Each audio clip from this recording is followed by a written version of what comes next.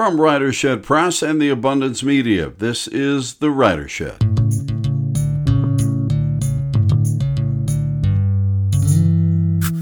Bookstores, we love them, don't we? Well, many of us could hang out in them all day long, even go on vacations to find bookstores. I know people have done that, kind of a bookstore vacation. But how is the health of the indie bookstore these days? Do people still read? I'm David W. Berner, and this is another episode of The Writer Shed, a podcast on writing, art, and the creative life. Thanks for being with us again this time around. We got the dog beside me this morning in the shed. It's an early day with a little bit of sun, not real bright, but a warm summer day, nice summer day, candle lit. So we're feeling good here in the shed. And we're thinking about books and bookstores. City Books of Pittsburgh is a gem of a used bookstore, and Arlan Hess is the proud and grateful owner there. Arlan joins us from time to time on the shed. Help us kind of keep note of the pulse of the indie bookstore business.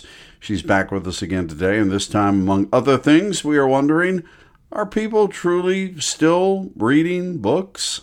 Arlan, it's good to see you again. It's been a while. Hi, David. Thanks so much for having me back. Yeah, it's always good to talk to you about reading in books and bookstore stuff and all of that. And I would assume, it's a funny thing because we were just talking off the show here prior to the show a little bit about your recent trip to London, but we were also talking about the sort of sensitivity of whether, you still feel COVID is with us or not with us, and and whether you're comfortable with masking or not masking. And as far as the bookstore is concerned, your store, City Books in Pittsburgh, are you finding that people are out of the pandemic mode now when it comes to getting back to the bookstore, or are they still leery of coming back to the bookstore? I have never stopped requiring masks.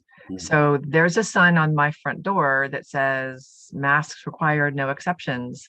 I provide masks if people come. A lot of people come in without wearing a mask. Okay. And they say, can I have one? Absolutely. I would never require masks without providing masks. You never have a problem with people saying, I don't want to wear a mask. They're pretty, amenable about it. I've only had 2 people do that. And I've said, no, I need to wear a mask. And they're like, oh, forget it. And they turn around and walk out. So in 3 years, I've had that. How does that play into selling books? I don't even know how I feel about the sort of statement. I think people have been complaining that fewer and fewer people are reading for decades. Yeah. And I cannot say that my business is hurting because fewer people are reading. Now I know that's anecdotal based on me. I know statistically that people are reading less. Yeah, it's interesting you say that, but the interesting part of that, the other side of that coin from the surveys is that people are actually reading more. They're not reading books or they're not reading literature.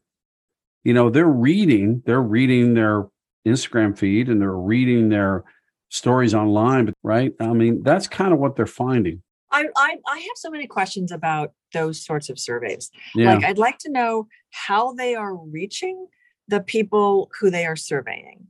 And I would like to know what their age group is. And I would like to know how many books, the people who have called themselves readers, who are not reading as much now, how many books had they read in the previous year or the previous 2 years, and pandemic notwithstanding, because I now live in a world that keeps me immersed in book Twitter and Bookstagram and book talk on TikTok. Yeah. And the people, and because City Books has always been so active on social media, and the age group of people who are as active on social media as City Books is on social media is more like millennial and younger. And there are millennials now in their early 40s. So I would even say sort of mid-range millennial. The younger people are reading, and they're reading a lot. So I would like to know, in terms of those surveys, are the people who called themselves readers, are they reading 2 or 3 books a year? Are they reading 30 books a year? Yeah. So are they reading fewer than what they had read last year in 30 books? Or if you read 3 books a year and you're reading 30% less or 60% less, you're only reading 1 or 2 books. But if you're reading 30 books a year and you're reading 30% less, you're still reading 20 books. And that's still pretty good. It's not enough to keep publishing in business. Yeah. What intrigued me about that article was the discussion of people who are maybe starting books but not finishing books because we're all, in many ways, for many reasons, having attention dysfunction right now. I can admit to that. And what the article implied was that people who are not finishing books tend to read without the same level of critical analysis.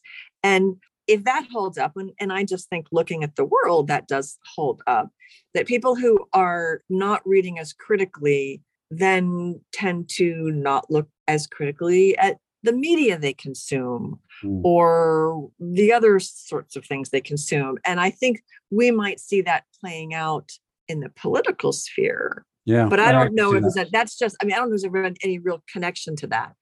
I think a lot of those articles are claiming that the sky is falling, and I don't think it is. Well, that's probably a good point. I think sometimes there are conclusions made from surveys that are either black or white. You know what I mean? There's more nuance to this than I think than either the article has time to delve into, or maybe the critical thinking of the writer isn't quite there either. You know what I mean? But I think there's more nuance than just like the sky is falling or things are great. I think it's a lot more nuance than that. Because I had always, having come out of academia, I really had a stick up my butt, and I really felt like I had to be reading literature. But the thing the books that had always given me the most pleasure were cozy mysteries. Okay. And when I realized that I had stopped reading, like you had asked, what makes a person stop reading?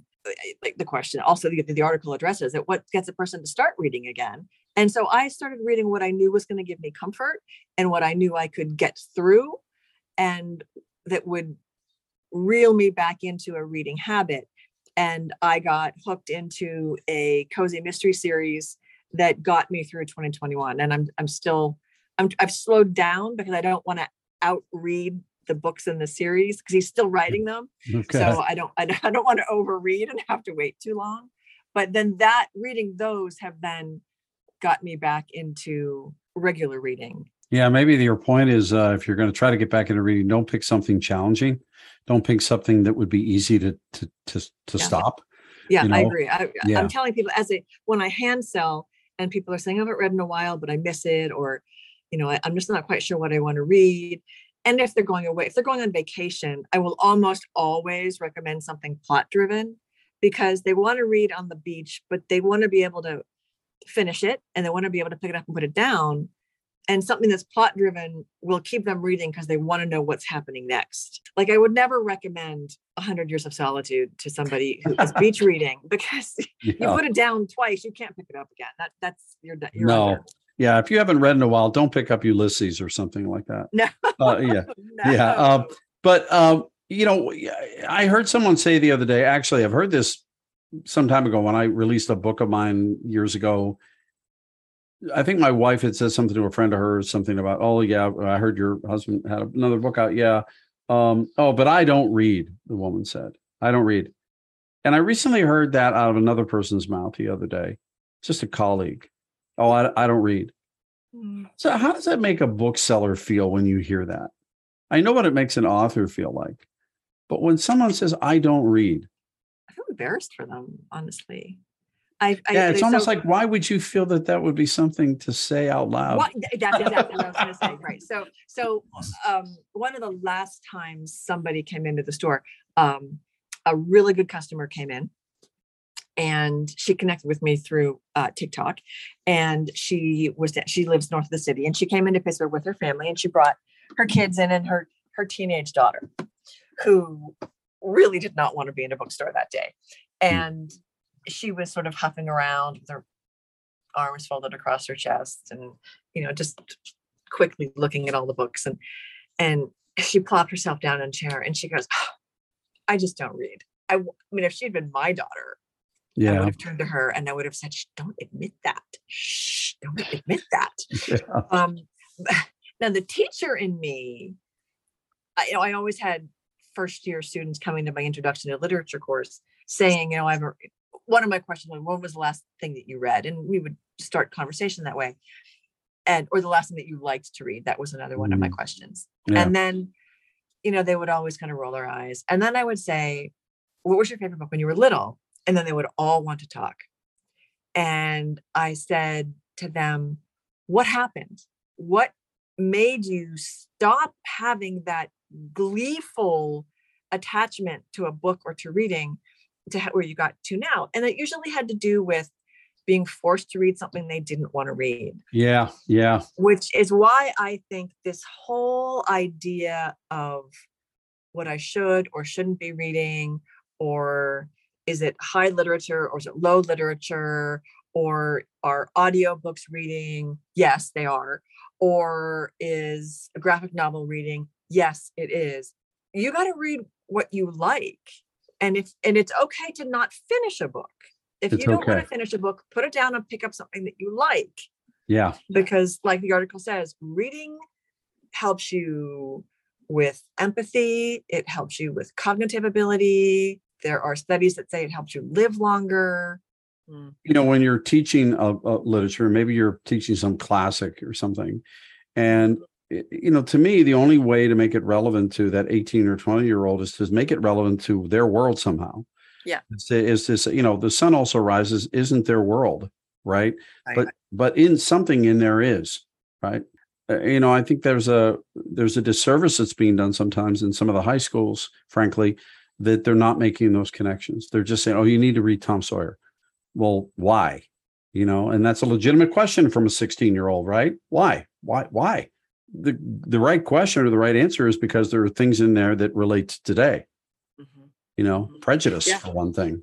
Absolutely. Oh yeah. Oh God. Talk about it. Full of it. So it's clear that you can make those connections. And I think that would hopefully, I'm not a guru at this, certainly, but it seems to me that would help people maybe lean toward picking up a book and allowing their imagination to take over a little bit too. So I was just interested in what the bookstore owner does when they have somebody like that teenager you were talking about kind of huffing around in the bookstore, not wanting to be there. The other article that I had mentioned to you, prior to us getting together is a New York Times article, and it's not the first memoir that's been written by a bookseller. There are many out there. There's a couple of good ones. The gentleman who owns the bookstore in Wigtown, Scotland, is also a fantastic kind of a diary of a bookstore owner, used bookstore owner's life. But this was an antique bookstore in London. The gentleman had been there for many, many years. And the thing that struck me about it was that you always hear this phrase, oh, I love the smell of old books, right? Well, he turned that around and said, well, if I hear that in my store, I ask them to leave. Because he says that those people never buy books. So someone who owns a used bookstore like you, first of all, you probably do like the smell of old books. But, of course I do. Yeah, of course you do, because you live with it. But the other thing is, how do you feel about that statement? I just find that statement fascinating. I get that a lot. And I have had some people come in and really sort of do bizarro things with the books just in order to smell them. Mm-hmm. And most of the people who walk into the store do take a deep breath and they say, oh, I love this smell. And most people do buy a book. Now, City Books is a used and collectible bookstore. It's not an antiquarian bookstore. Right. And different animals. Right. Yeah. Right. So the price points are really different most of the time. Yeah. I do have some really, really old, expensive books. So I hear that, I read that, and I'm reminded of that British comedy called Black Books, which is about a really curmudgeon-y used bookstore salesman who really does not want people to come into his store. He wants to sit in his store and he wants to read all day and do what he wants. And I think there certainly is or was, a kind of old bookman. Very few people come into my bookstore and say I don't read, because they wouldn't be in there if Sure. they didn't read, Right. And Yeah. I do have like dating couples, like you can always tell a first date when they come into the bookstore and he's maybe just trying to please her because they had lunch across the street and she goes, oh, it's an old bookstore, let's go in. I think that there's a type of oldie worldy style antiquarian bookseller who doesn't really want to deal with most people. And maybe that's because most people don't really understand what goes into being an antiquarian bookseller. But when we were away earlier this month, we went to Yonkers Rare Books, which is in Henley-on-Thames, just about 30 miles outside of London. And it was founded by, I believe he's Dutch, a man named Christian Yonkers. But his primary salesperson's name is Tom Ailing, and he's like 26, 27, and he's super active on TikTok with a massive following. And I mean, he meets people where they are. And I think that for book selling, whether it is popular books being sold independently or even in chain bookstores, or it's used booksellers like myself, or it's antiquarian booksellers, the only way that we can sustain this kind of business is to stop being so snooty. Yeah, I think that's probably true. I don't think there's a lot. I mean, I don't want to give the impression that there's a lot of snooty bookstore owners out there, but you're right. It's kind of a cliched old style bookstore owner that really doesn't care to sell a book, would rather just sit in there and be with the books. Quirky is good. I think we're all really quirky. Yeah, quirky's fine.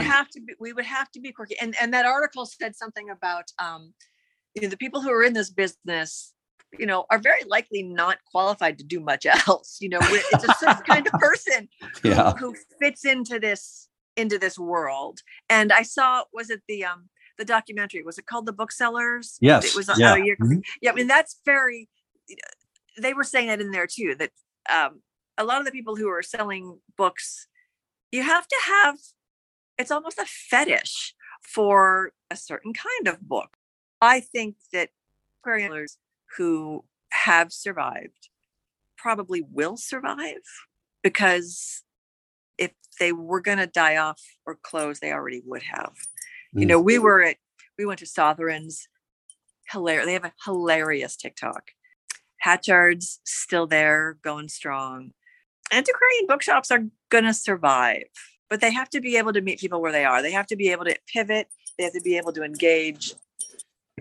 And I don't know, I haven't read the memoir, but I definitely will put it on my TBR list. Yeah, I would.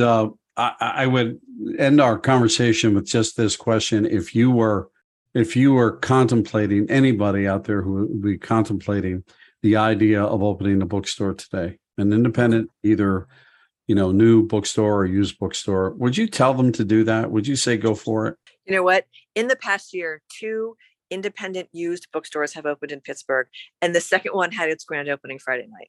Pittsburgh has opened Fungus Books and Bottom Feeder Books in the past year. Yes, I would tell them to do it. If it is your dream to do it, and I actually have had a customer who's sort of doing pop-ups out of her garage and out of her car. I would say if it is your dream to do it, you can make it work. I would say keep it niche if you can, keep it small. If you like the idea of hobby books, or you like the idea of cookbooks, it might be hard to be a generalist nowadays. And I would test the waters by doing something small, maybe co-inhabiting space with somebody else, or trying pop-ups for a while.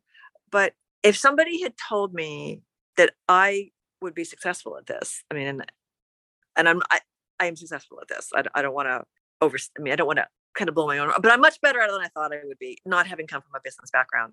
I feel like I'm achieving more in the business world than I ever did in the classroom. And I wouldn't have believed that was possible. Wow. So I think really whether it's starting a bookstore or transitioning in life into something else, and maybe I'm just older. I don't know if I would have said this in my 30s, but I am on this side of having taken two major risks the same in 2015. I would say I take more risks.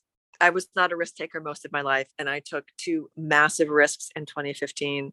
And from this side, they've been wonderful for me. That's good. That's a good note to leave it on. Hail the bookstore. Hail City Books. Keep on trucking. Hail the books. Yeah, I would. Yeah, thank you. Thank you, Arlan, as always. Appreciate it. It's great to see you. Talk to you again. It's my pleasure. Take care of yourself. Take care. Right. Bye-bye.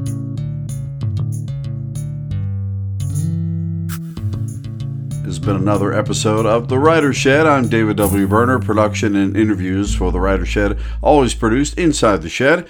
You can find out more about Writer Shed Press at writershedpress.com and at The Writer Shed on Medium. You can also sign up for our newsletter there. Find us at Writer Shed Press on Twitter. We are also accepting book manuscripts for publication in 2023. The deadline extended now to September 1st, 2022, so take a look at that. All the episodes of The Writer Shed available wherever you get your podcasts. Thanks for listening.